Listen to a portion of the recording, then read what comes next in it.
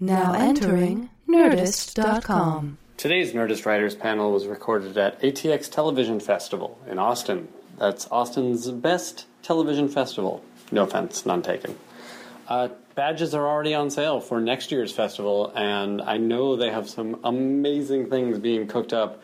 It'll be hard to top this year's festival, which boasted screenings and guests from Orange is the New Black and The Strain and Fargo and kind of everything great. Andy Daly's review, all kinds of terrific things. But they are going to indeed try to top it, and there's going to be lots of cool stuff next year, starting on June 4th, I believe. Go to atxfestival.com. It's the Nerdist Writers Panel, and it's hosted by Ben Blecker, where he gets a bunch of writers and he asks them lots of questions, and it's starting now, so this will be the end of the theme. That's it. Kyle Killen. All right. Ratings determine whether or not you get into a good college or end up living in your parents' basement. So, given their power to alter the fate of your favorite show, I want to try to talk quickly about how they work, how they fail, and how they're going to have to change. So before we can do that, we kind of have to remind ourselves how television comes to exist. Basically, there are three ways. One, you pay for it. Two, someone else pays for it. Or three, a combination of you and someone else pays for it. So someone else pays for it is the broadcast model that you're all familiar with. Essentially, advertisers fund programming as a sort of commercial delivery mechanism. Networks create programs that are designed to draw the most eyeballs, and then they sell those eyeballs off to advertisers, and you get to enjoy free TV for the price of letting talking dogs try to sell you tacos. That seemed like a more current reference when I wrote it down. You pay for it is the premium cable model, basically, HBO, Showtime subscriptions, and you give them their money, and you say more Game of Thrones, more of those Tom Cruise movies that nobody saw, and they buy or create the content, and then they roll around in piles of your cash. And then the third is a mix of those two, so we'll call that sort of the cable... Well, I guess I've written that we'll call it the cable MVPD model, which is really, it rolls off the tongue.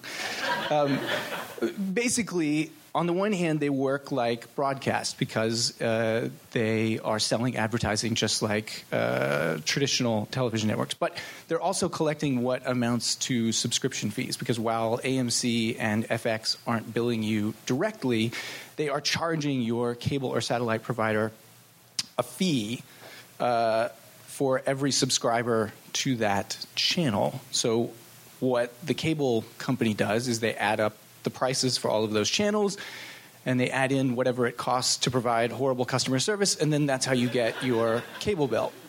So the thing to take away from all of this is that the more you can rely on subscriber fees, the less you have to worry about the ratings for any given show. So shows like Veep and Girls have incredibly small audiences relative to broadcast comedies, but they have highly vocal fans who are willing to pay their subscription just to get that show. And if you happen to hate those shows, but you like Game of Thrones, you are also not going to cancel your subscription.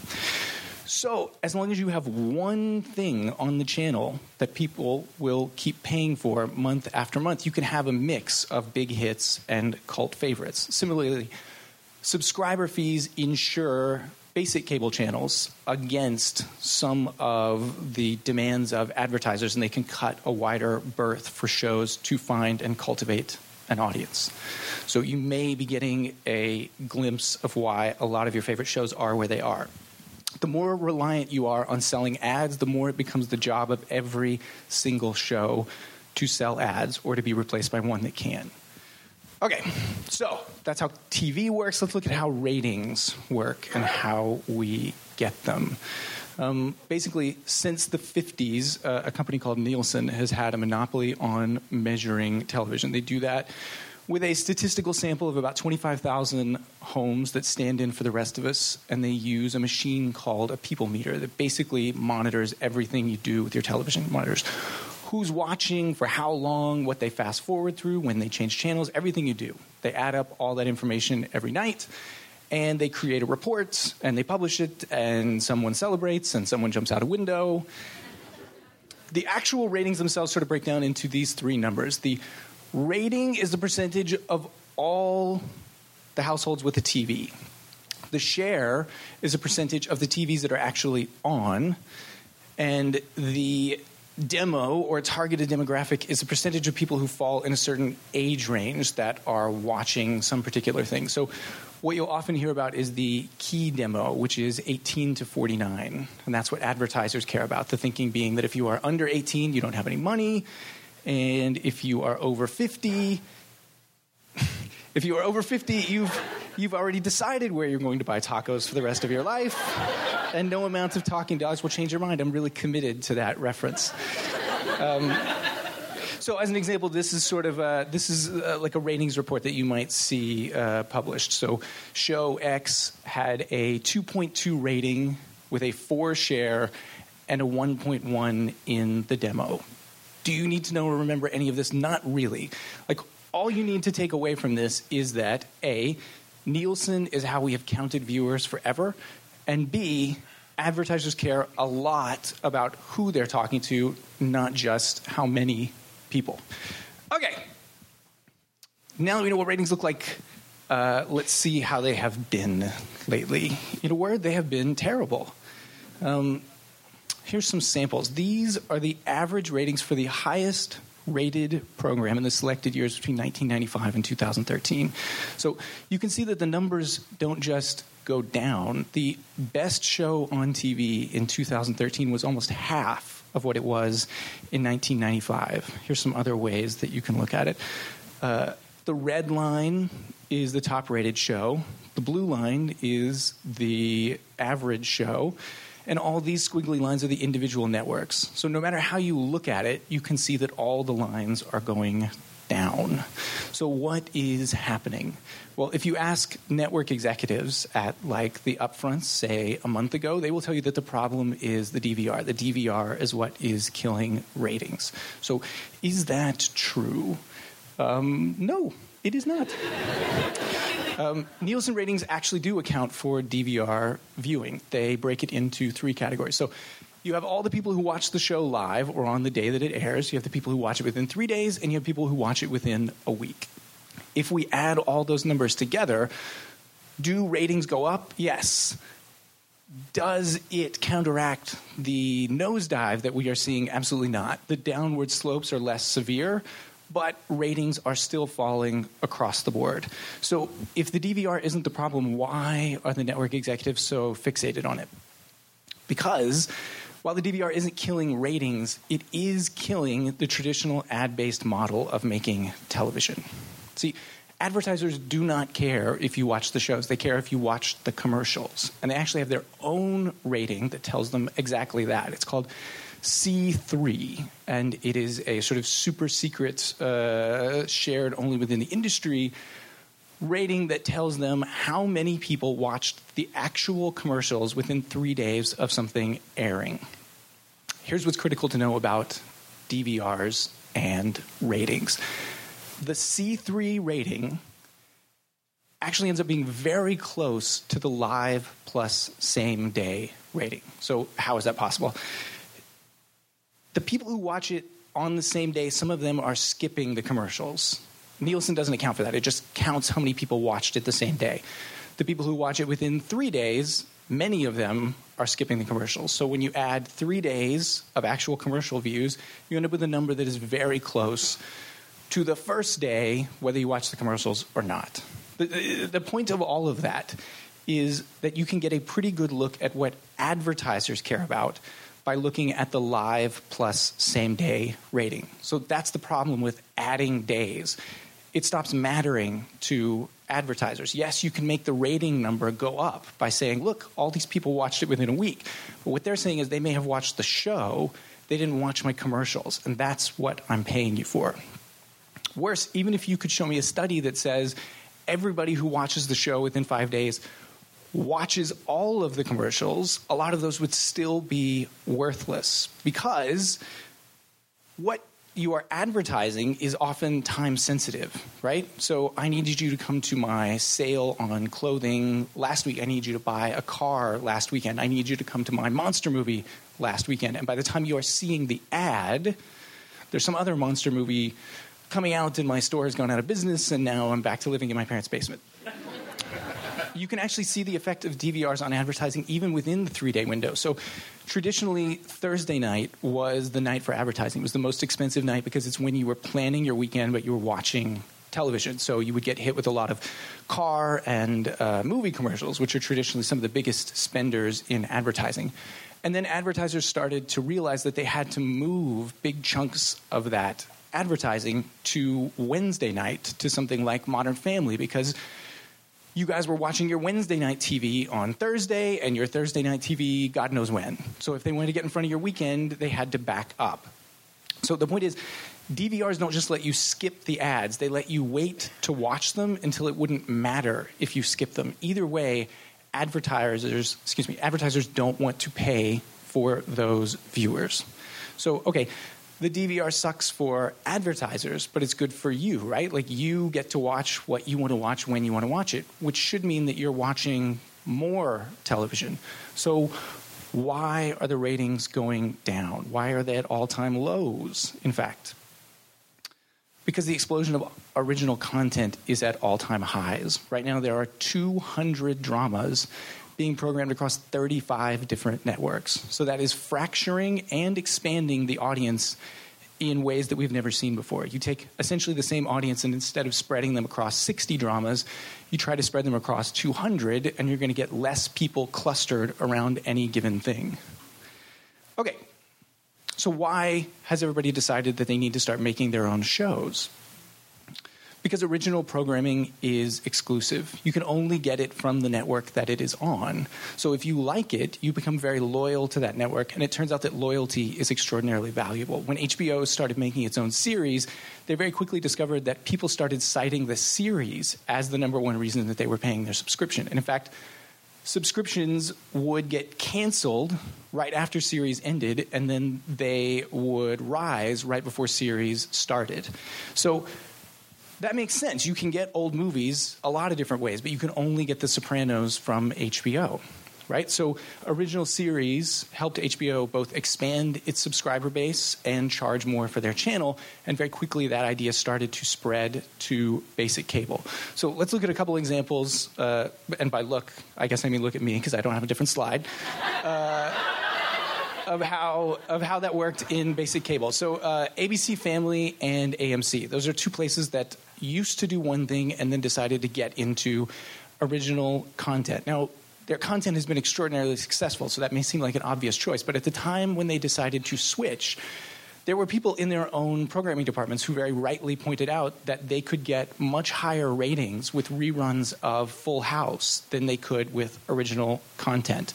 And that is true. When they both switched and started broadcasting original content, ratings at both of those channels did fall. But even if there were less people watching, those people now found the channel indispensable for something. If ABC were to go off the air, people who were bummed about losing Full House reruns could buy the DVDs, or they could watch some other old show, or they could commit suicide. But they were unlikely to call up their cable company and freak out. You take away the network that has Bunheads and Pretty Little Liars, and that is exactly what people do. They freak out. So you can drive a much harder bargain for the price of your channel with Time Warner when you know that you are backed by the Breaking Bad army. So further, even if you had lower numbers, it turned out you could charge more for the ads because advertisers were more interested in having their content buried in things that were fresh and original and new as opposed to endlessly repeating reruns. So you get higher subscription fees and you get more ad dollars. And that's why everybody is doing it. So if everybody's making original content, then it seems like we're going to see this ratings problem get worse instead of better, which raises the question, how are you supposed to make money in an era where ratings are continually falling? Well, the first thing you could do is you could buy sports. Sports and live events are the one thing that audiences have shown that they have no interest in DVRing. They want to watch them live. They want to watch them when they're happening, which means that they will watch the commercials. 34 out of the 35 most watched programs in 2013 were NFL football games, which explains the astronomical rates that you are seeing for television packages for major college and professional sports. But let's say that you can't afford sports. The next step would be to own your content. So networks don't actually make shows. Studios make shows, and the networks sort of rent them. They make money by selling advertising during the show when it airs, and then they give them back to the studio. Here's all the things that the studio gets to do with it then.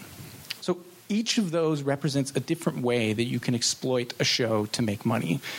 So if you're a network and you happen to own the studio that you're buying the show from, like Fox and 20th Century Fox, or ABC and ABC Studios, or NBC and NBC Universal, then suddenly you're able to tap into all these other sources of income beyond just selling ads. And this is one of the ways that you can really begin to understand what gets on TV these days and what stays on TV. So, for instance, CBS doesn't own any of its giant hit comedies, which deeply bothers them. Other than the fact that they get the ad revenue, which is not insignificant, they don't get any of these other things. So that is why they hired Greg Garcia and paid him a fortune to make The Millers for CBS Studios and then put it on right after Big Bang Theory, because they want a hit that they can exploit 7 different ways, not just one. Or you take a show like Hawaii Five-0, which for CBS is very low rated.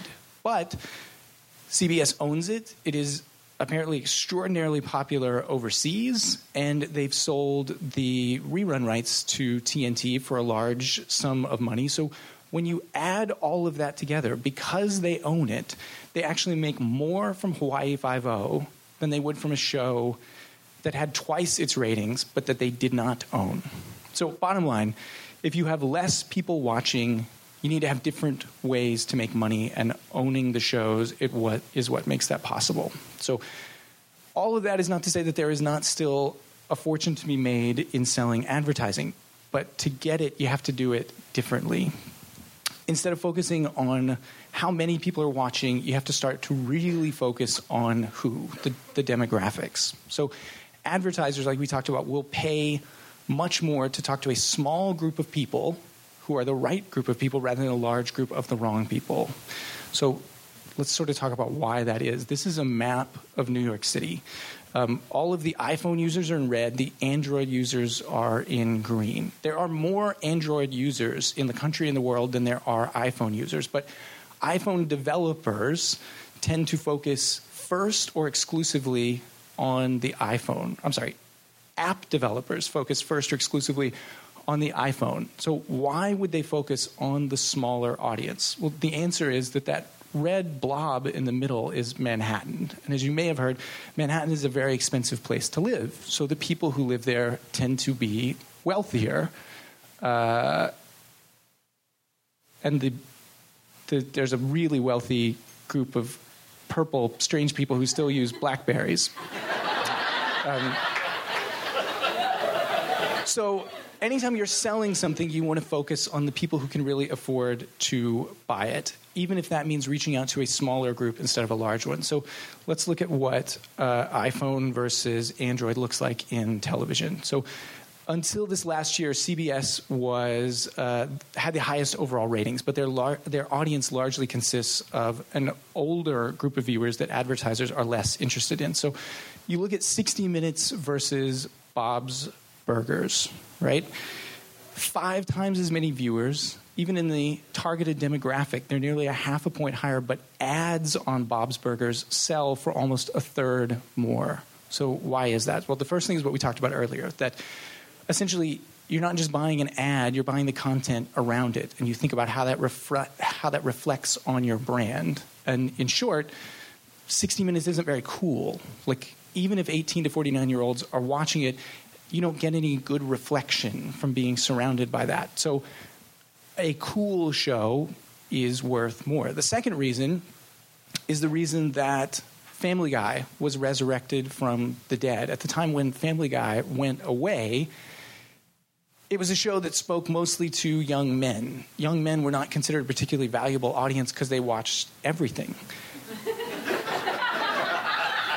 But then they started to get really interested in the internet and in video games, and suddenly young men weren't watching anything. So if you had a show that could target them, that was extraordinarily valuable. So Peter Griffin Rides Again, and Bob's Burgers is more expensive than Mike Wallace. The other, you can also see this with New Girl, right? So its audience is 1/6 the size of NCIS, almost half of its demo, but the people who watch tend to be young, affluent, and female. And advertisers will pay a premium to talk to them and to associate their brand with stuff that those people think is cool. So that's good, right? Like, it doesn't matter how many people are watching. As long as we know a lot about them, we can still sell ads for a fortune and everything will be fine. Except to do that, you need to know a lot more about your audience than we used to. And that brings us to the problem with the Nielsen ratings. So they're from an era of 3 networks, an era when audiences were so massive we couldn't conceive of having to care about the difference between a 0.9 and a 1.1. Like, those were both just things we should cancel. So as the numbers get smaller, if we're going to squeeze more money out of them, we have to be able to get down and really see what is inside of those audiences, and that is the problem. Nielsen is a ruler in a world where we now need a microscope. So you have all of these competing systems that have come up to sort of fill that gap, and I don't want to plug or endorse any of them specifically, but they know things about you that are scary. And they have hundreds of thousands of measuring points. They generate huge volumes of data, and then they marry that data to stuff that they're getting from social networking sites and from shopping sites. So they're way beyond telling you how many 18 to 49-year-olds are watching. They are telling you how many 24-year-olds who make $80,000 a year and drive a Toyota and eat at Olive Garden and saw 6 movies last year are watching. And having that kind of data opens up all kinds of new ways to exploit your audience. But you have to switch to one of these. And so far, we haven't done that. So why is that? The standard response you get when you ask why we are still using Nielsen is because of the historical data, the fact that we have something to compare today's shows to. And if we all changed, we'd be very confused. If I suddenly changed all the currency in America to flarps and I offered to sell you a sandwich for 1,000 flarps, you would have no idea if that is a good or a bad deal. But if you have bought everything with dollars, then you have something to compare it to. So we know what we are willing to pay for a 1.5 in the demo on Thursday night. And we know how that compares to the rate that we paid for it last year and 5 years and 10 years ago. No one has any frame of reference for what 5% of the BMW-owning audience on Thursday night is worth. And so that's why a lot of these services are trying to simultaneously sell themselves to advertisers and to networks, because you have to get the two sides speaking the same language. And at the moment, everybody just speaks Nielsen. The other problem is, if I happen to have the best Nielsen ratings, I have no motivation to change whatsoever. That only does a favor for my competitors. If I have the worst Nielsen ratings, of course I want to change. I want anything that could make me look better. So advertisers are suspicious when you say, the system's broken, when you're at the bottom of the system. And when you're at the top of the system, you're never going to declare the system broken. So we keep doing the same thing. So eventually all of these issues will catch up with us. Changes are going to be necessary. So what will TV look like then? So whether or not Nielsen buys one of these companies or whether somebody finally knocks them off, our approach to understanding TV and audiences and advertising is going to become a lot more like it is on the web. It's going to be data-driven. It's going to be hyper-personal.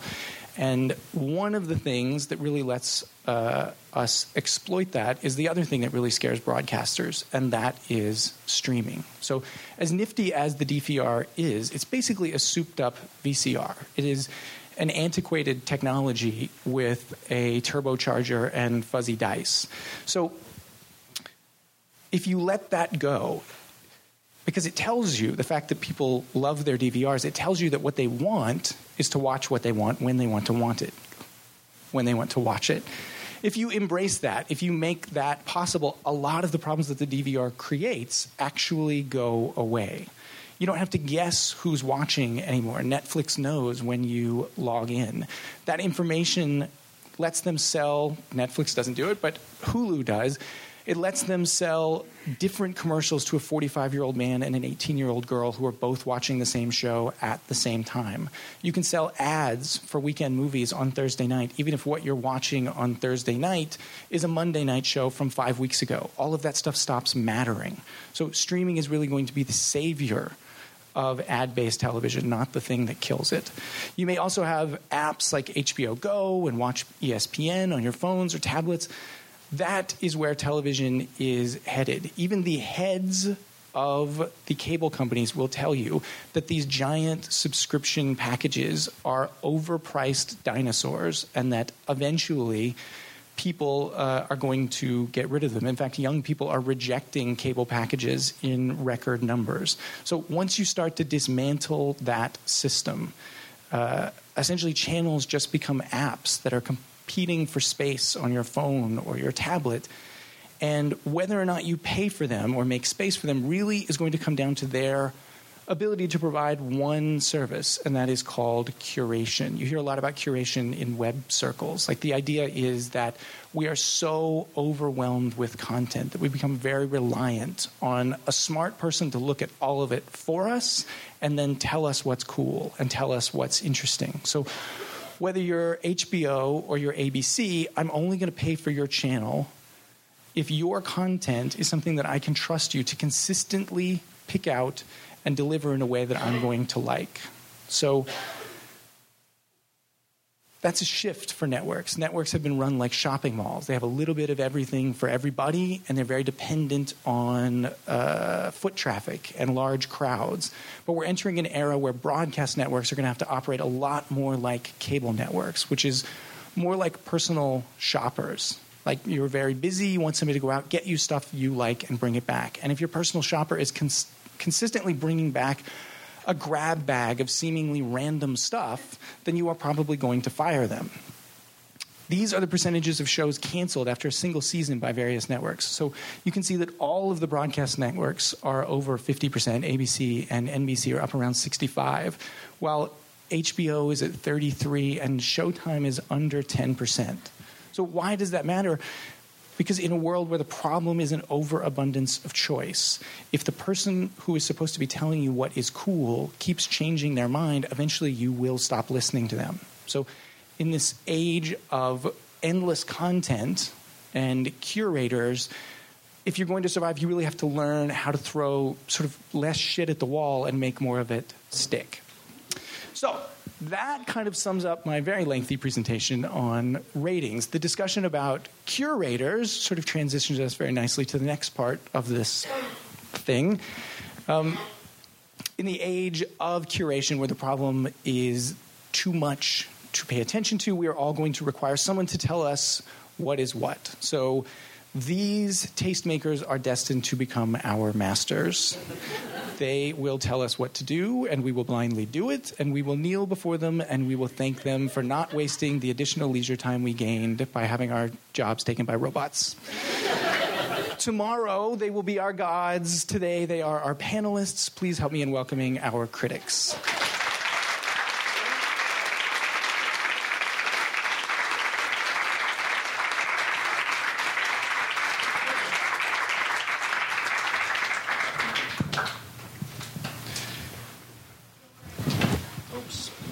I apologize. My notes are on my phone, so I'm not. That's what I'm looking at. Okay. Not just checking Twitter. I wouldn't blame you if you were. Of course. I mean, it's a good time for it. So next to me, after 14 years covering television for the Newark Star-Ledger, he moved on and now writes and podcasts for HitFix.com. Please welcome Alan Sepinwall.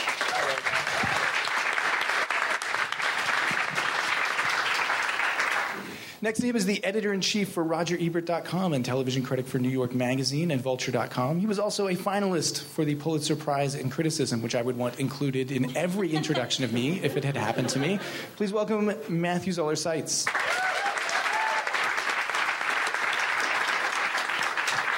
Next name is the TV editor for the AV Club, as well as a sometimes contributor to Grantland and the LA Times, Todd Vanderwerf.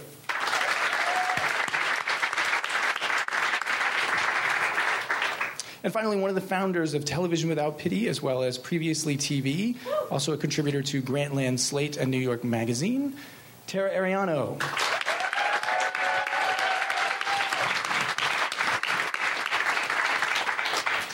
So I'll start. We'll just go down, and I'll just take a poll here. Okay.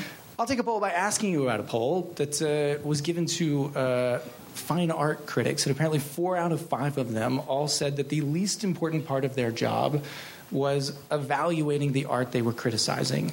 But when you look at television and film criticism, it seems mostly based around evaluation. Why do you think we have a different sort of standard or aim between fine art criticism and TV versus film? When you say evaluating, you mean like, is it good or bad? Exactly. I mean, literally, the AV Club sort of is famous for giving grades. Not that that's wrong. I love it. It's handy. I'm just asking, why do we do that in film and television as opposed to that being the focus of, I don't know, art? The other stuff. Paintings. I think we view film and television, I think the majority of Americans view film and television as product and want to know, should I consume this, basically? Should I purchase a ticket? Should I buy this cable channel to watch this? I think if you look at our reviews that we do put our grades on, there's often very thoughtful stuff going on in the text, but when you get down to the comments, all anybody wants to say is, I thought this was more of a B than a B+. And you get like 100 comments about that. Yeah, you deal with that a lot with the star ratings.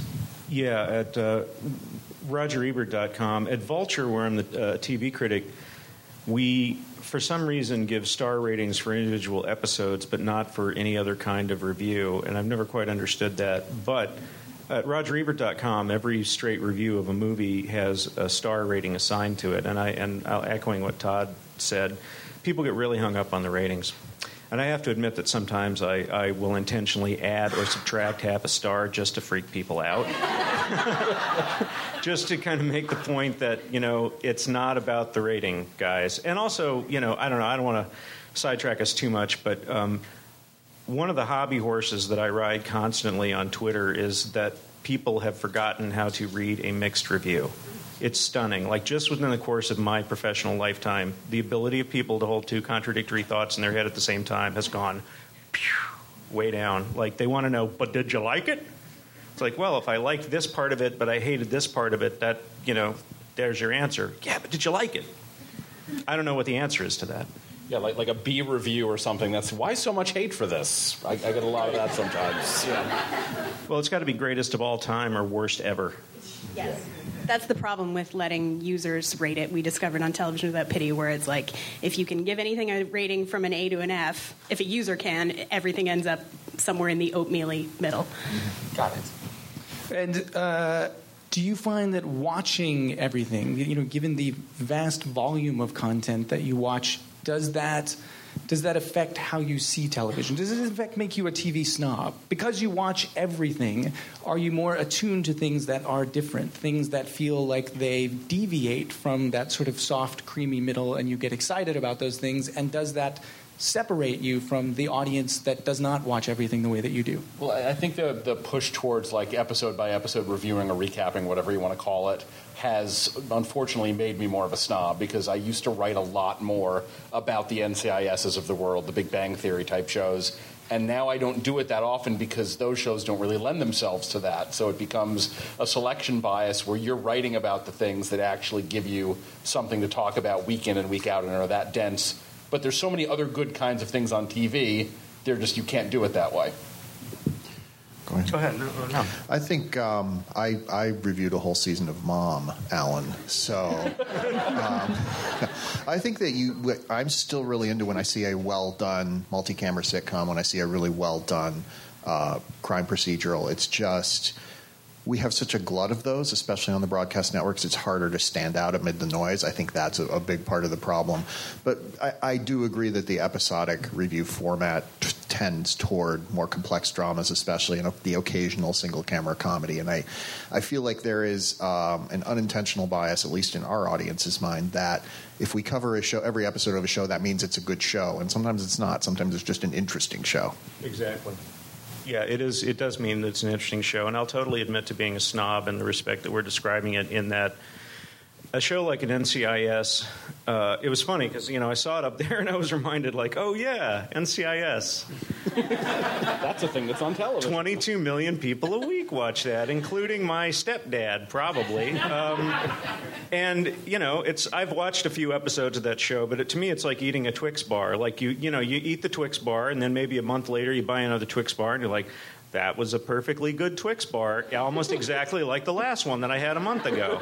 And it's not like a show like a Louie or Mad Men or Game of Thrones, or even something like Inside Amy Schumer, which I'm really digging, where the whole point of it is the surprise factor. And I was just talking about this again with Alan. People often ask me, is there one quality that defines all of the great shows? And the answer that I give, and I don't know if it's really true or not, it's just my answer, is surprise. Like whether you're sitting down to watch The Simpsons or The Sopranos or Seinfeld or The Wire or what have you, you feel that sense of anticipation. You're kind of leaning forward in your seat, and you tell people, shut up, it's starting. And you want to listen to the theme music because it clears out your head and gets you in the right mental space for it. It's the theme music, shut up. All those shows have the same thing in common, which is you don't know what you're going to get. And you often get something different than what you thought you might get, and often it's better. Sometimes it's worse, but usually it's not quite what you thought. And that's one thing I've found to be true for all of the shows that really, really matter to me. Yeah, I definitely had that reaction last week to *Halt and Catch Fire*, which was, I thought the pilot was a little bit piloty, but I appreciated it that it was different. I mean, it was a world that I hadn't seen represented on TV before, and that alone is sort of exciting. But to the snob question, speaking as somebody who writes for Grantland about freak shows, so like your Embarrassing Bodies or the upcoming Botched on E, I may be the least snobby person on this panel, and I will only stop watching those shows if they get less disgusting, basically. That's my angle. What happened on the latest Catfish, Tara? Oh, boy. I would be thrilled to tell you all about it. Actually, it was a little bit boring, but it was a celebrity, so that was at least, again, different. I'm happy to go on if people are really curious. I do think insofar as the sort of snob question, it gets it harder to get people to pay attention to, especially broadcast network shows nowadays, unless they're like Community, where it's obviously this weird little thing that's doing something new every week. Like, I've sort of been beating the drum for the show Person of Interest for 2.5 years now. And it's one of the most interesting shows on TV. It's one of the ones that's most engaged with where we are as a country. But everybody hears that and thinks, I think my parents watch that. And then they just sort of tune you out.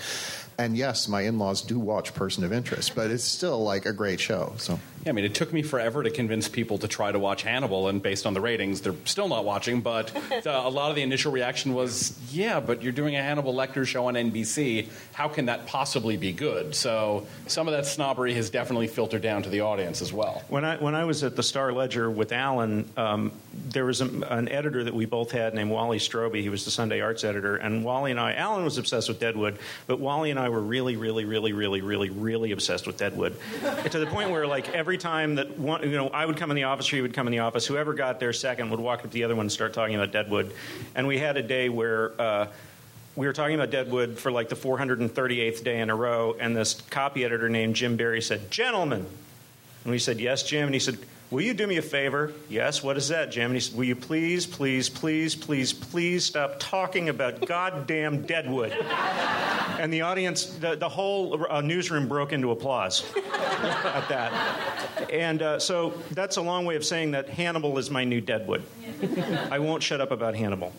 Well, it does feel like the curation thing that we were talking about, as you said, has filtered down to the audience in such that if Hannibal was good, it would be on cable, is sort of the reaction, and the same thing with Person of Interest. And in your Halt and Catch Fire review, you sort of copped to the opposite, which is, I don't know if this is a good or bad, but I admit it's on AMC, so I'm going to give positively it some biased to, I think, what I... And is that something you find yourselves accounting for? Like, when you watch Hannibal, are your expectations lower when you get the pilot, and then you're like, wait a minute, that wasn't terrible at all?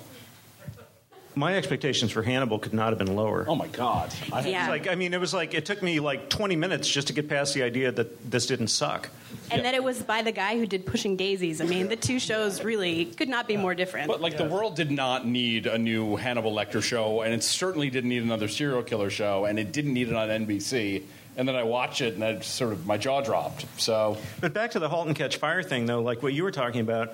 I kind of was on the same page about that, which is like I was so excited. I was raised in Dallas in the '80s, which is that's where it's set, and the Texas Instruments, Ross Perot came out of there, and so when he's holding that Dr. Pepper can from 1983, I was like,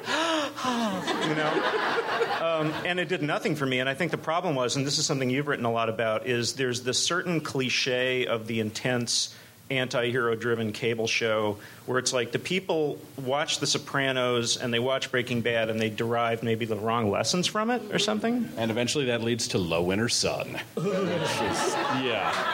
Like I would much rather be writing about Person of Interest or something else on a broadcast network. That show on The Good Wife that they're making fun of is basically Darkness at Noon. Yes. AMC's Darkness at Noon. They were careful to say every time. There's like always somebody getting beaten and locked in a trunk on that show. And I do think that like some cable channels will get certain carte blanche from me or from the audience. Like I always say I will give a show on FX a long leash because they've had a decade to earn that trust. AMC had that trust for a while. I don't know that they have it anymore based on the things they've introduced in the last 5 or 6 years. Showtime briefly had it, then they kind of lost it, and now it's sort of a case-by-case basis. But definitely, I'm snobby about channels as well as about like cable versus network. The Walking Dead. You get the sense with AMC is that they have like sort of no idea how they lucked into Mad Men and Breaking Bad, so they keep trying to make them in reverse and just Halt and Catch Fire. You can pick out the beats where the network executives were like, "Why don't you take this from the Mad Men pilot and just kind of put it right in there?" Yeah, this is going to be an interesting period for AMC, having just about to lose Mad Men and having just lost Breaking Bad, where we recently referred on our podcast Extra Hot Great to HBO's rebuilding year, the year after when The Sopranos ended, and they just tried a bunch of stuff. Like I loved Flight on the Conchords, but I would not say that was a huge success for the network. I mean, John from Cincinnati, what more need be said than those 3 words? But AMC, I don't know, Butchie instead. Reasonable people can disagree, I suppose. HBO in that period did exactly what you're saying. They tried insane stuff, and eventually they got to new stuff that worked, whereas what Todd is saying is AMC is essentially saying, how do we reverse engineer the stuff we already have and make that again? Well, but HBO, you could say that HBO maybe reverse engineered Boardwalk Empire, and in my opinion, after 4 seasons, they finally got to some kind of authentic, great show. But it took them a while. But there was a long period where I felt like that was like, nothing else has worked. Jersey mobsters, let's basically, do it. Yeah. I mean, let's dress them up in nicer clothes and give it another go. It'll be interesting to see how everybody responds to the huge success Game of Thrones has had this year, because it's the kind of thing only HBO can do on that budget, but that doesn't mean that the Oxygen network isn't going to try. Well, even History tried. I mean, History's trying with Vikings, or as we call it on our site, off-season Game of Thrones, which is, it's very ambitious for a channel that's never really done scripted before. So that would be one example of trying to follow that.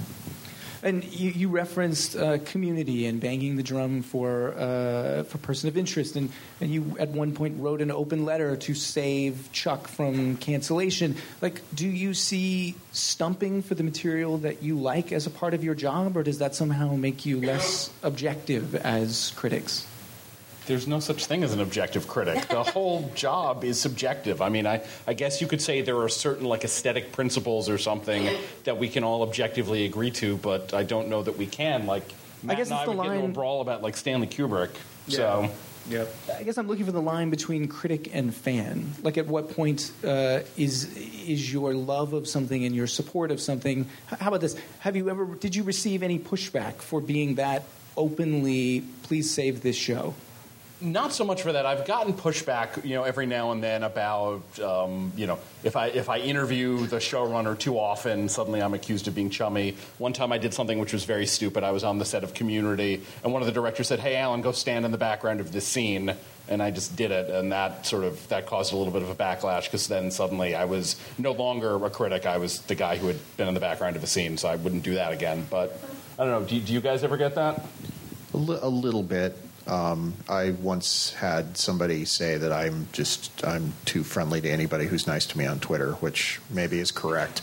But I think that there is that element of, like, when we wrote about Community a lot, that was also because our readers like to read about Community. When we write about Breaking Bad a lot, it's because our readers like to read about Breaking Bad. Like, we are also driven by our own version of the Nielsen ratings and, like, how we're going to make money from advertisers. So there is a lot of that, and I think that, to me, there's a little line there between being a critic and just sort of continually banging the drum to make money. But that's why you have other writers.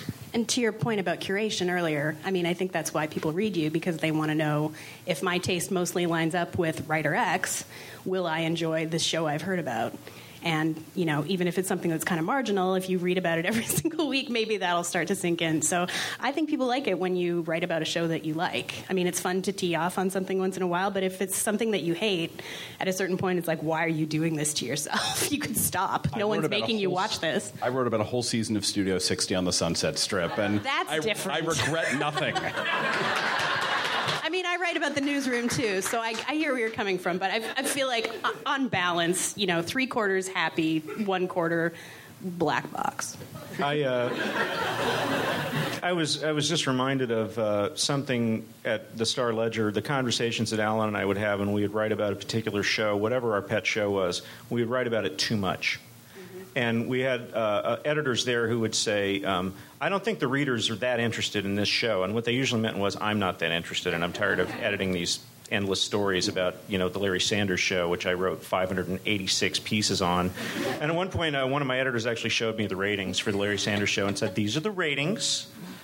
The most that anyone has ever watched a show is 1.8 million individual people in a week.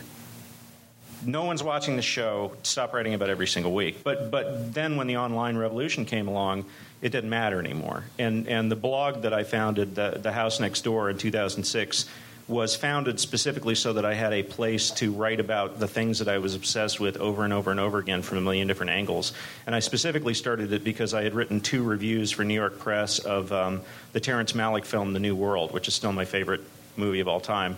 And I wrote like 7 or 8 or 9 pieces about the New World in the space of about 2 months, and no one complained, because the people who didn't want to read that didn't come to the blog. It was a whole different issue. I'm glad you brought that up, because that's something we definitely experienced on Television That Pity as well, that our biggest shows were not big ratings getters. They were like Veronica Mars and Battlestar Galactica and The Amazing Race. Like, those were the shows that people really hooked into. And they found you. It was like, thank God you're here. And they found each other. Yes. The last time I watched an episode of NCIS was with my in-laws. Sorry to keep picking on my in-laws. But like my father-in-law fell asleep, a third of the way in. He woke up with about 10 minutes left, asked his wife what had happened. She filled him in, and he said, oh, it's that episode. So, like, those people are not going to... You get that a lot, like, why don't you write about NCIS? Because the people who watch NCIS will maybe read a review of it. They're not going to come back week after week after week to read multiple pieces about it. Whereas the fans of, something really low-rated but really passionate about, like, we were really surprised with the Comedy Central show Review with Andy Daly, which, like, nobody watched. Every time we said something about it, like, there was this ocean of people who came in who had a Google News alert for it, I guess.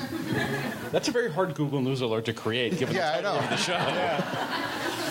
You referenced sort of having your own version of ratings, and the obsession with page views, especially in film criticism, has changed literally who has jobs and who doesn't.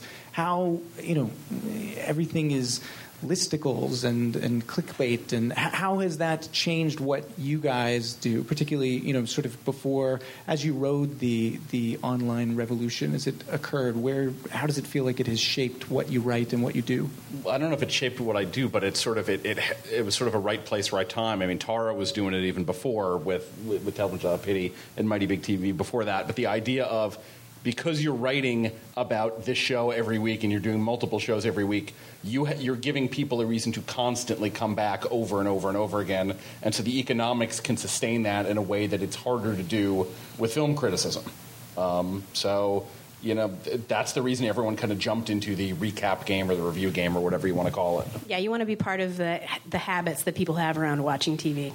I think we're also kind of at peak recap, though. Like that is true. We can see when we have too many shows on one night, there are some that people just don't read about, even if they were formerly very popular.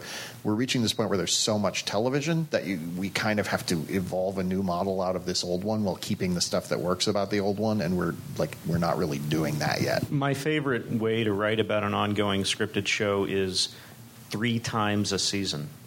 And there are some shows that I recap every single week, and in some cases, I'm glad that I decided to do that. In other cases, not so much. Like, I love Justified, but I think the last season of Justified was the first generally disappointing season that they've had. I was so excited about Homeland after season 1, and then season 2, it was like, what? And by season 3, I was out. It's like, find somebody else to do this. But the checking in, like at the beginning, at the middle, and the end, I like that because you can write a longer piece. You can sort of focus your attention. You can obsess over one scene or one episode, but you don't have to obsess over every episode. And I just think it's more reasonable, generally. We're doing that a lot with our TV reviews, which take a larger view of things. But I increasingly find that there is this question, both from my bosses and from the people who read it, like, why are you doing this when you already do every week reviews? Well, you can take a different view of things in that broader stance than you can in the single week-to-week reviews. Like, I love writing the weekly reviews. I think they're fun to do. I think that, like, you can go crazy in a way you can't elsewhere. But also, the downside of that is that sometimes it's very easy to get lost in the weeds. And I like the clarity you get from pulling back. What we have tried to do on Previously.tv, which, we do posts about every episode of a show, but we don't necessarily do a straight-ahead, we don't do a straight-ahead recap. So we have different formats that we use. Like, for a reality show, we have the Watch Skip Index, where you break it down by segment, and then we also do sort of similar things where it's like, the idea being, this is content you would only see in this form on our site, because everybody does recaps. Well, the key becomes when everybody's doing recaps, then, I participate in a lot of these Wither the Recap sort of panels, and what I tell people is, it's really like, I think we should resist the temptation to overthink what a recap is and what it's about, and the comparison I like to make is that it's a performance that happens to be in print, and there is a shared topic, which is this particular show. And so you'll get, like, everybody on this panel and all of these other people doing their own version of the Mad Men recap. And, like, my approach to it is not at all like Alan's, which in turn is not at all like Molly Lambert, who's fantastic, or Tom and Lorenzo. And it's, in a way, it's almost like, it reminds me, I started out as a visual artist. I sort of fell sideways into writing, and it reminds me a bit of art school, where you've got 12 people gathered around a bowl of fruit, and your assignment is draw the bowl of fruit, and you're going to get, a bunch of different versions of that bowl of fruit, some better than others, some more original than others, and some that are just flat out crazy, like, are we looking at the same bowl of fruit? and that's the way I like to think of these recaps, is like, to me it's more like, I'm the friend you have who watches Mad Men, and when the show is over, you come over and we talk about Mad Men together, and that's all there is to it. I think one of the things that when I talk to people who want to be critics, who are young college students or whatever, after I tell them, not to get into journalism, I usually the first thing I say is, like, a lot of people think, I certainly thought this, perfecting your opinion, having the right opinion about everything is going to be like why people read you, but they're not going to read you, but they're going to read you if you're interesting. So the most important thing, even if you're writing about something everybody else is, just find something you think is interesting and just write about that and be as interesting as possible and as true to your own voice. It's the same as any writing, really.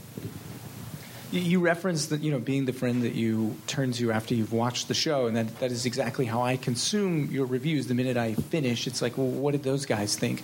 But you do that for a lot of shows, like every week, and I want it the second I'm done watching. I want to be able to click and see physically.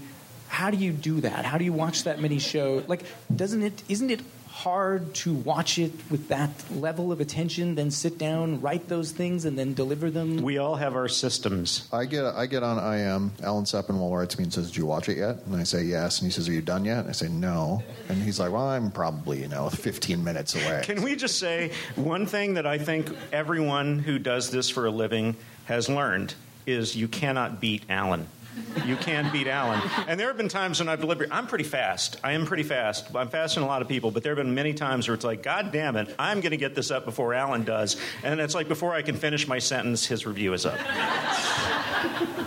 So what's the secret, Alan? How is it you're doing that? I took a typing class in 9th grade high school, and that's the only thing I retained from high school.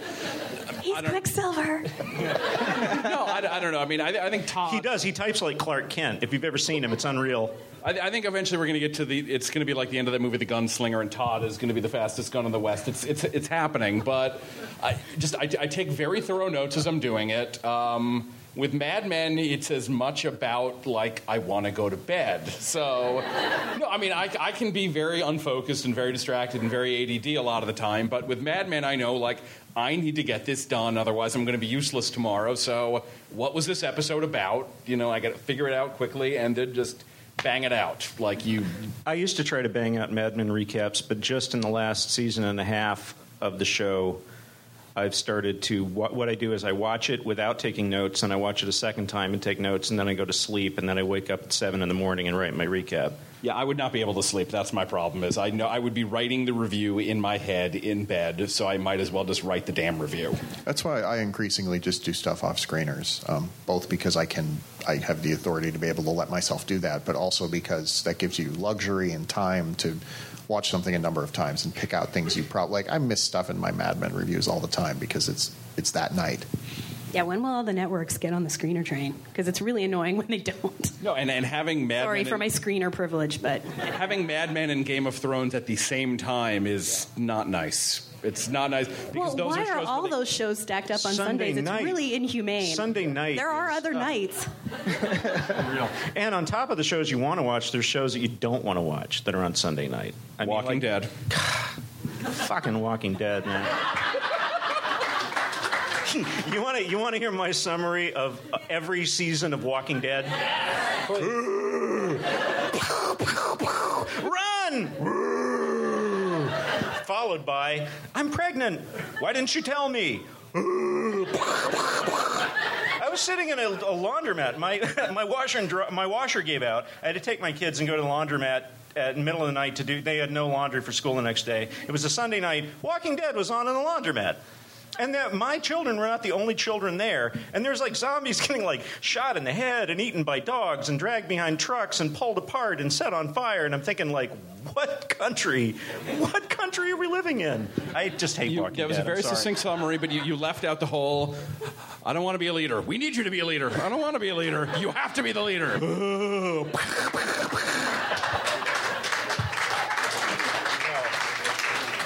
And yet this is considered a prestige show, whereas Catfish, on the other hand... Give me a break. Yeah, quality TV. I said considered. I didn't say it was. I know, God. So it sounds like there are shows that you cover that become a cross to bear.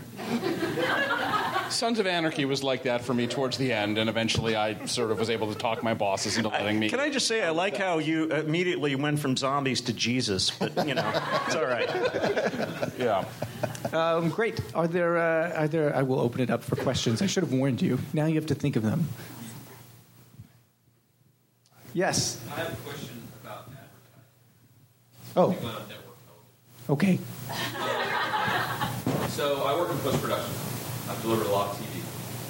I would think that over the years that product placement would have spiked. It has not.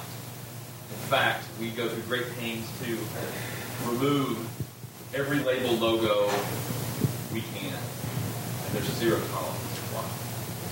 Well, as a veteran of shows that get canceled in the first season, advertisers have no interest in associating themselves with something that may fail. So you don't get to sell product placements. We'll put Sprite cans. We don't care. Let's do that. Whatever makes it easier to stay on the air.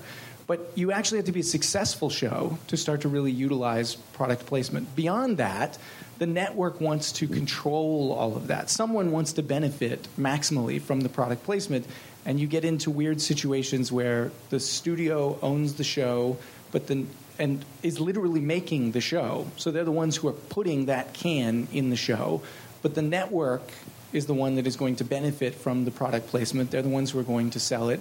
So you have two entities working at cross purposes. So it actually becomes somewhat tricky to monetize. It happens all the time, but it's not as easy as you would think it would be. So you're saying, like, if Awake had made it to a second season, in the red world he would have drank Coke, and in the green world he would have drank Mountain Dew. That's right. Okay. Yes. As long as those... I really wish that happened. I wish it had just been about that. It's just a guy who drinks two different beverages. Like, how does he cope? Why? What does he do? Isn't that what Young Americans was supposed to be? Am I the only one who remembers that show? That was sponsored by Coke, yeah. Yeah, but how come that didn't work? Just kidding. It got canceled after season 2. So I have a quick question. So how would... so obviously you read TV recaps after we've already seen the episode, which makes it different than almost any other form of criticism. I read FredReaper.com to figure out if I should see a movie or not. I read Jerry Salt to see if I should go to an art show. But on the other hand, if let's say I was able to read a Parks and Recreation View on Wednesday, would that change how you wrote about that show? Can you say that last part again? If I could read about, I'm going to watch Parks and Recreation anyway, but if I could read about, say, Hannibal on Thursday instead of on Sunday after it airs, would that change? If I'm using your reviews to help schedule my week, would that change how you guys actually write about the shows as opposed to generating a discussion afterwards? This is something that I deal with as the editor at RogerEbert.com all the time, because reviews, movie reviews hit a much wider, more general audience than television, at least the kind of television criticism that we generally do.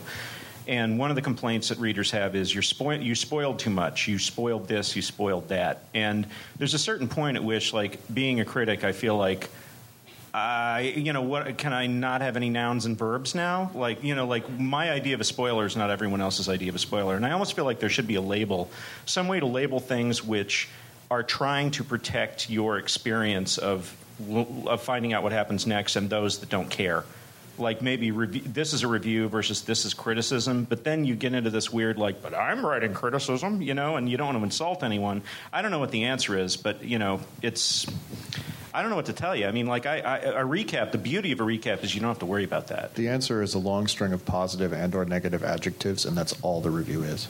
And the weirdest thing is it's the public view on TV criticism has swung 180 degrees in the last 7-8 years, where it becomes now I will tweet a link to an advanced review of something that's premiering that night or the next day, and people will respond on Twitter, why are you running a review before this thing is aired? I know. I've noticed that. That's really? So different yes. now. Yeah. People are dumb. Despite the fact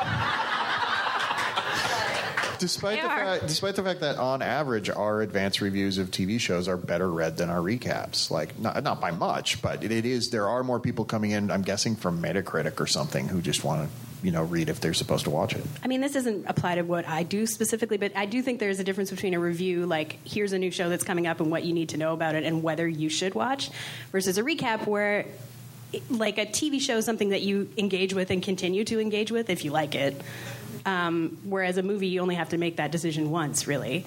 So I think a recap serves a different purpose where it's like, especially to Matt's point, if there's a whole round table of people that you like to read about it, then you get a variety of reactions, and then you can sort of braid that into your own reaction versus a review where it's like yes or no. My former colleague Noel Murray always branded weekly episodic reviews as reports from the field. It's basically sports reporting. It's if you have a beat, and you're saying here's where I think this is going, here's what I thought worked tonight, but let's see what happens. And reviews are much more traditionally classical criticism. Consumer reports. Yeah.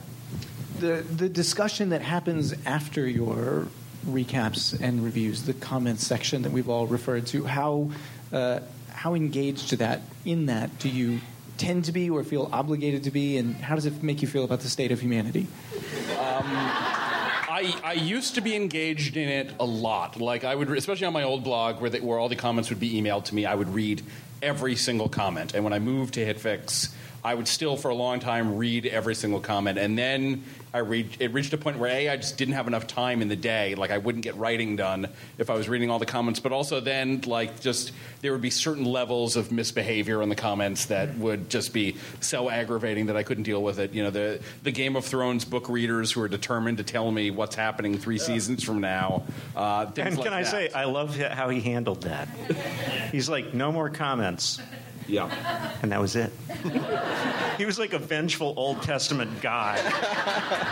Yeah. It's like a smoking ruin where the city used to be. Everyone's like, what happened? Yeah. It was Alan. Game of Thrones people are crazy. You know, but I mean, I'll read the comments to things Matt does. I read the AV Club comments sometimes, and sometimes they're fantastic, right. And there's great, educated, thoughtful fans who really want to engage.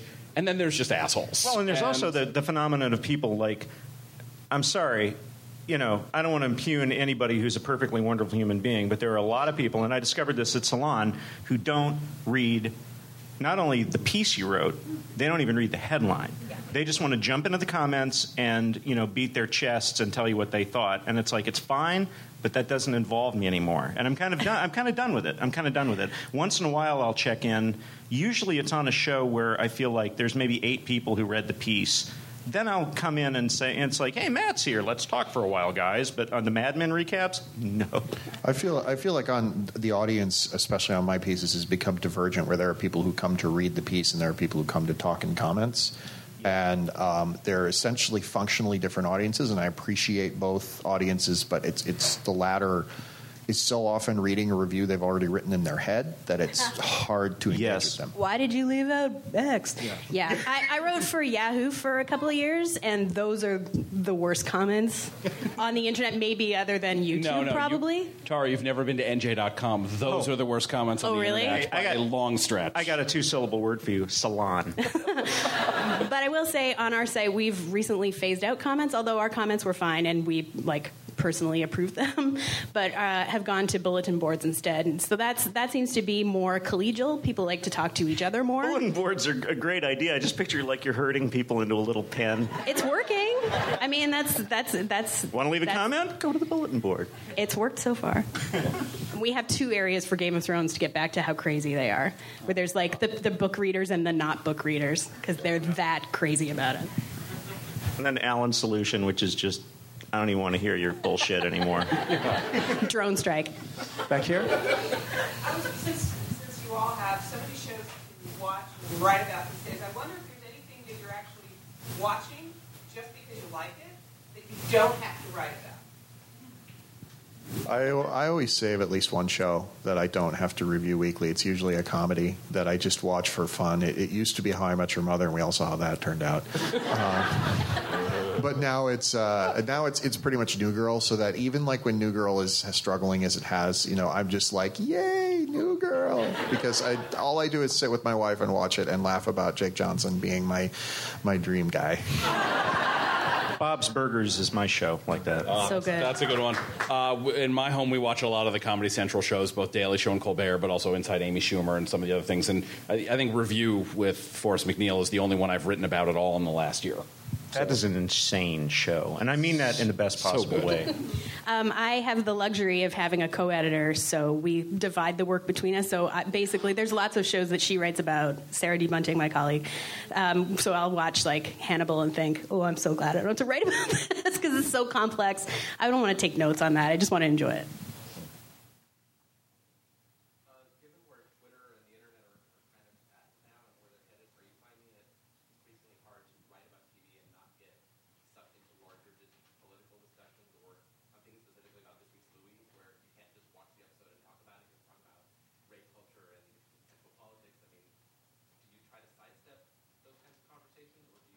I don't know how you can if you're writing about that particular show or girls or something like that.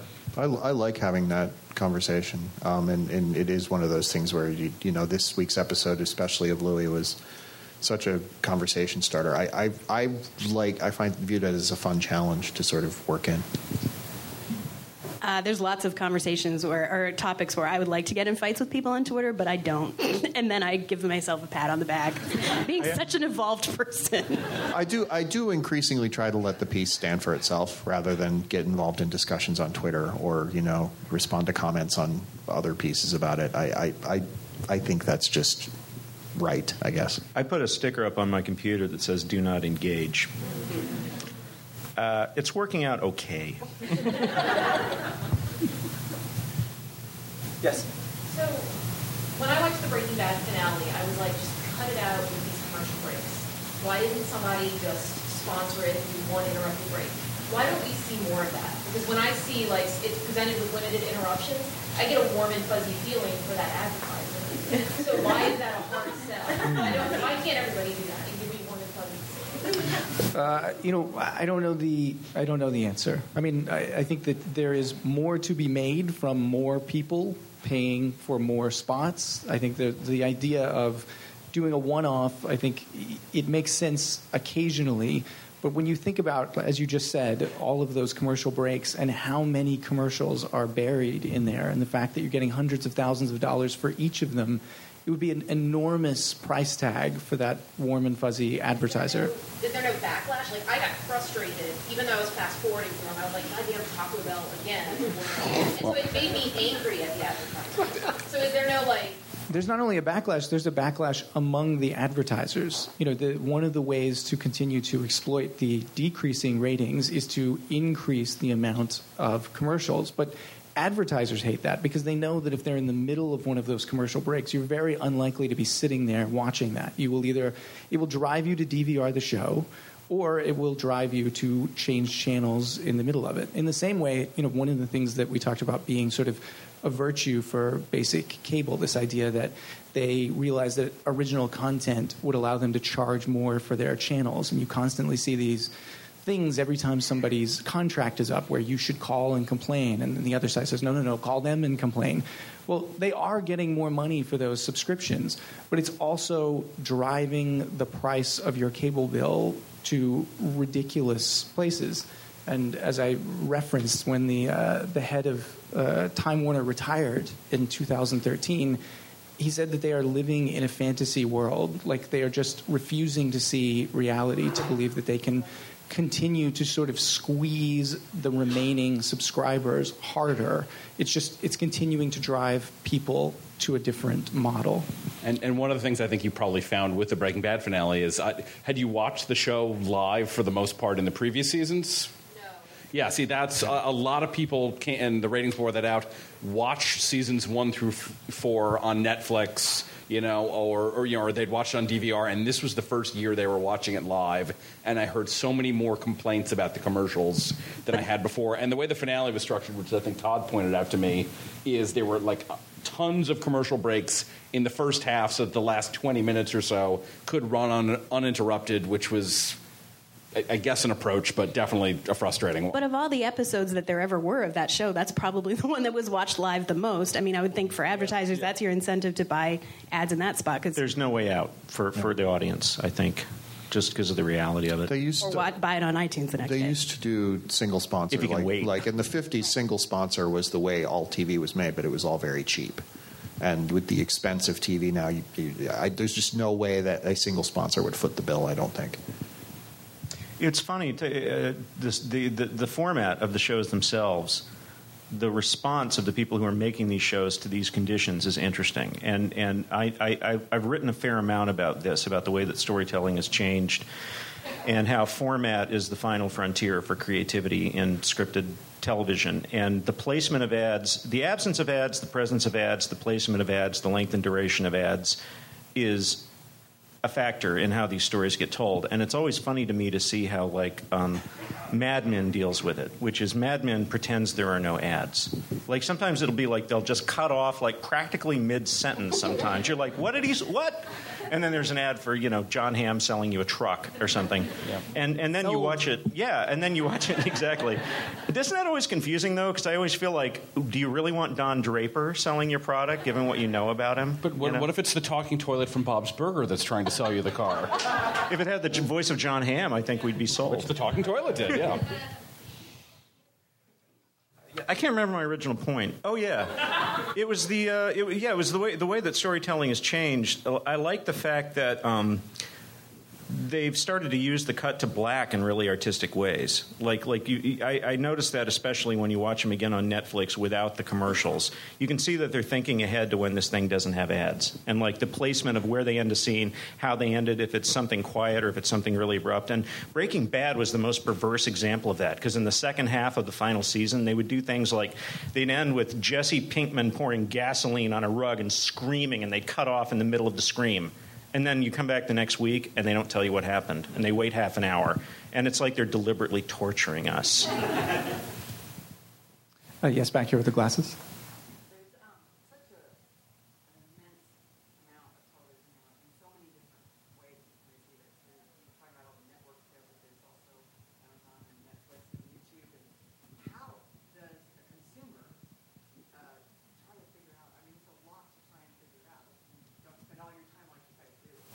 We don't have enough time to figure it all out. I was going to say, I'm glad you said it first. I don't know. I'm terrified by the rise of all these web video shows. There's a show on YouTube I seriously considered putting in my top 10 last year, but then you look at all the links on the side for other shows on YouTube, and you're just like, dear God, there are thousands upon thousands of things that we have 36 writers who write for us, and we can't even begin to look at it all. I feel like I'm in a pie eating contest, and people keep bringing me more pies.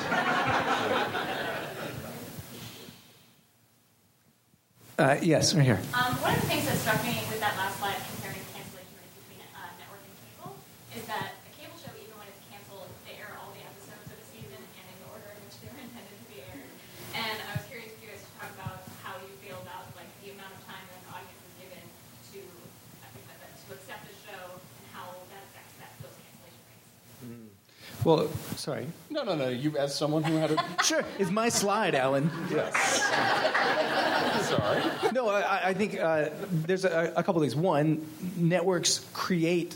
obviously they have more nights to program. HBO, for all of its awards, is really a Sunday night channel, right? So they don't have a lot of stuff waiting. They're going to ride out the things that they have bet on. But the flip side of that is all of their resources are dedicated to making those things awesome, right? So they really believe in those shows, and they can afford to give them a chance. I think in network, it's both that you have something you can throw on if you take this off, and there is tremendous pressure from advertisers to get anything that isn't working off immediately. And it's not just pressure, it's literally you're giving away money. So you've promised a certain number of eyeballs for every ad that you sell. When you fall short of that, you have to give away free advertising in other shows to make up for it. So it's costing you money to stick with a show that isn't meeting its expectations.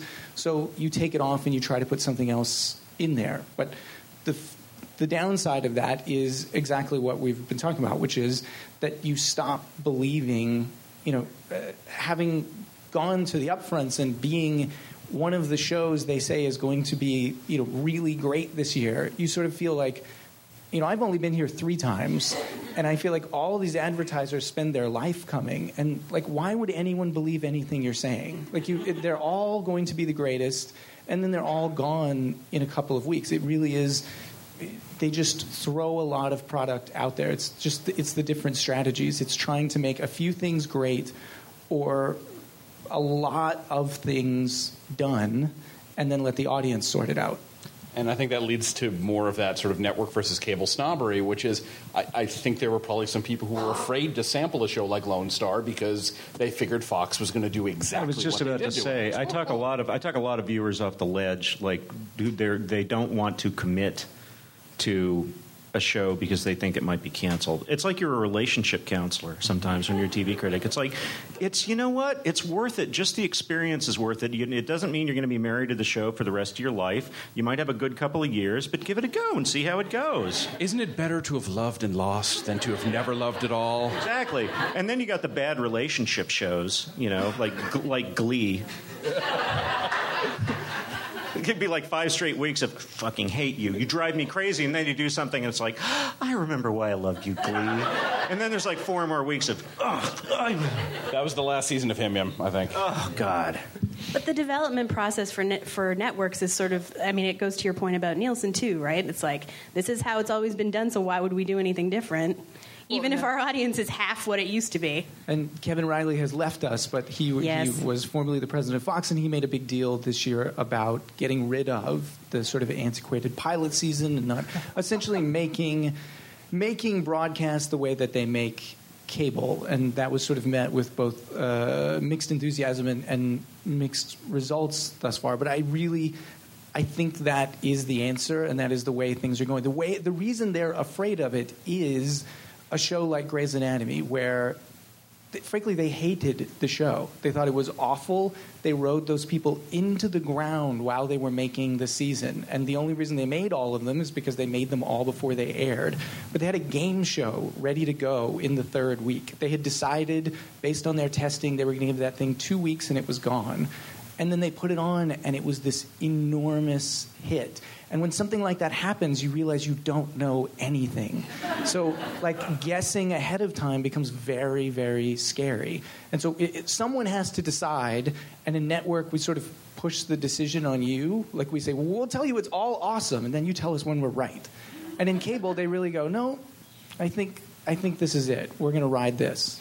I feel like the broadcast networks are far more willing to support weird stuff than they used to be. Better Off Ted got a 2nd season. Dollhouse got a 2nd season. Community ran 5 years, maybe a 6th.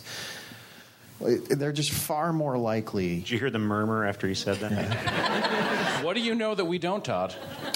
I know nothing.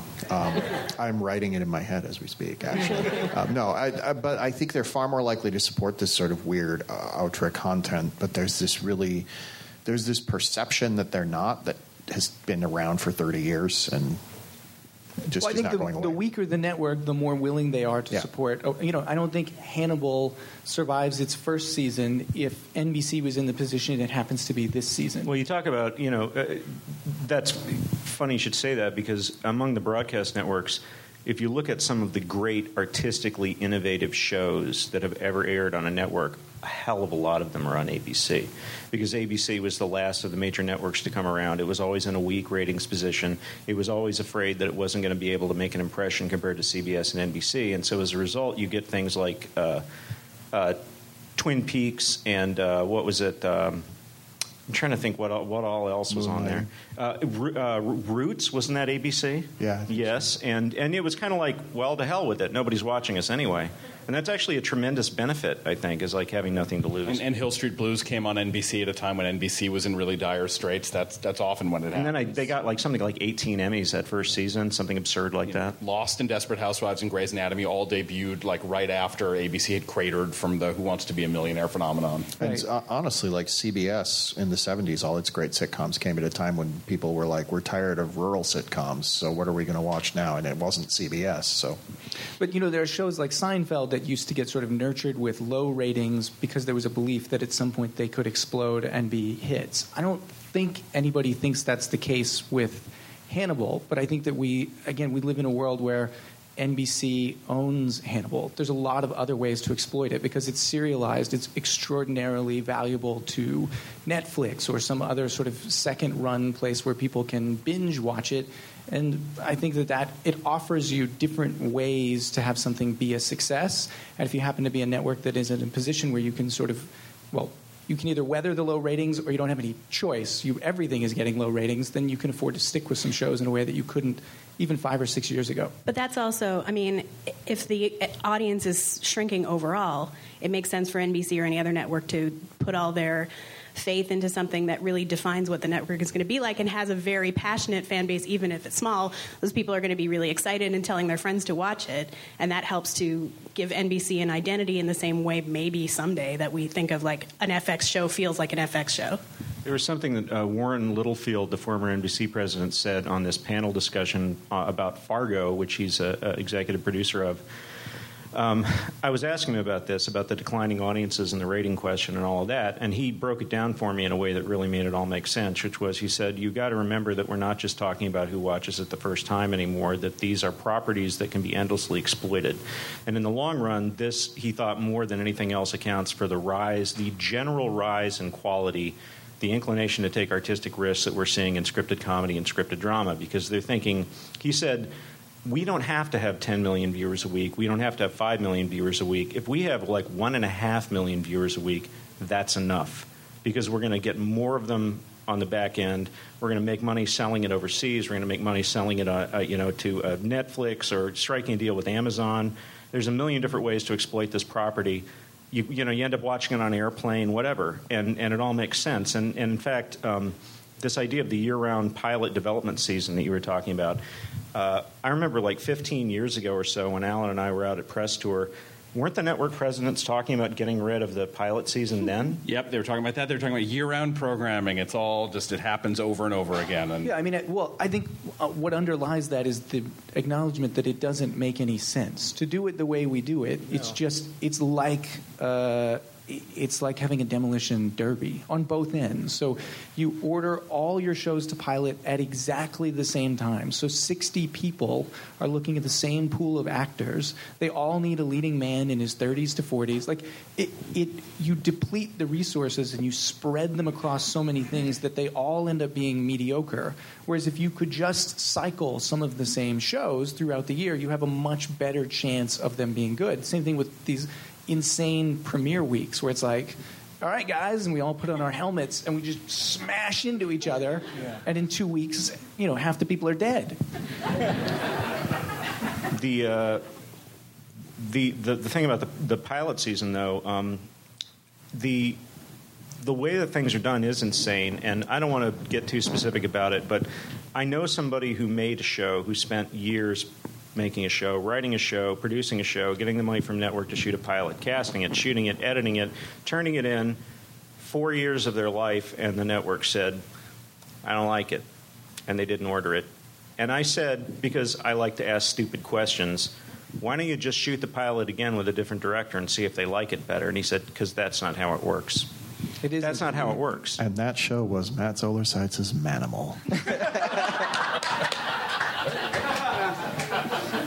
I think that's the remarkable thing about you bringing up Community, is that it really is, it's a show that doesn't sort of fit any of these. It's owned by Sony. It's on NBC. All NBC gets out of it is the money they make from advertising, which obviously was not that significant given the ratings, but it really seemed to survive on the critical groundswell and the sort of halo effect that had for a network that was in really dire straits. It was like, well, those guys like something that we have. That's important. I mean, NBC kept trying to replace that in Parks over and over again. It was like, we're going to do bigger, broader comedies. And what that meant was shows that people are going to, like, maybe more people will watch, but fewer people will care about. People cared about Community. They went crazy for that. And they're show. still going to care about Community 10 years from now. And we're still, I really feel sorry for all the college professors who are going to have to grade all these papers about Community, because it's going to happen. But people are still caring about Community on Comedy Central. I mean, that's the other thing about shows too. It's like a show like Hannibal, which has niche appeal in its first run, maybe, is the kind of thing that when it goes to a second run streaming service, that's the kind of show that you want to binge watch.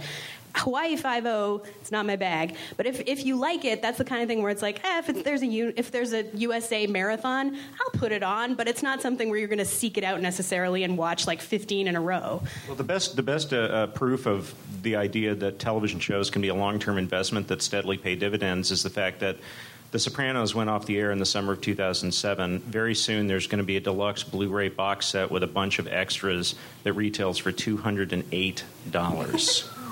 $208 freaking dollars. Like, we haven't all seen those episodes 45 times. There better be a lot of nudity in those extras. Can I pay like an extra $20 to have it without the Columbus Day episode? Oh! I think Sopranos burn. One more. Yes. Television, I love television. I'm a huge consumer of television, but I'm not buying a Buick.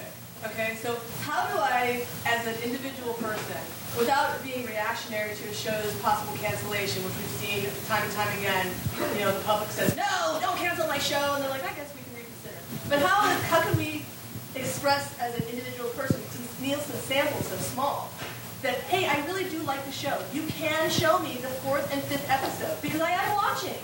I'm not going to freak out because you didn't show enough episodes for me to be really invested in the show. But are things like TV tag, for instance, checking into a show, saying, I am watching it when it's on. I'm not buying the advertiser's product necessarily. Can I write to the advertiser? Do you write to the network?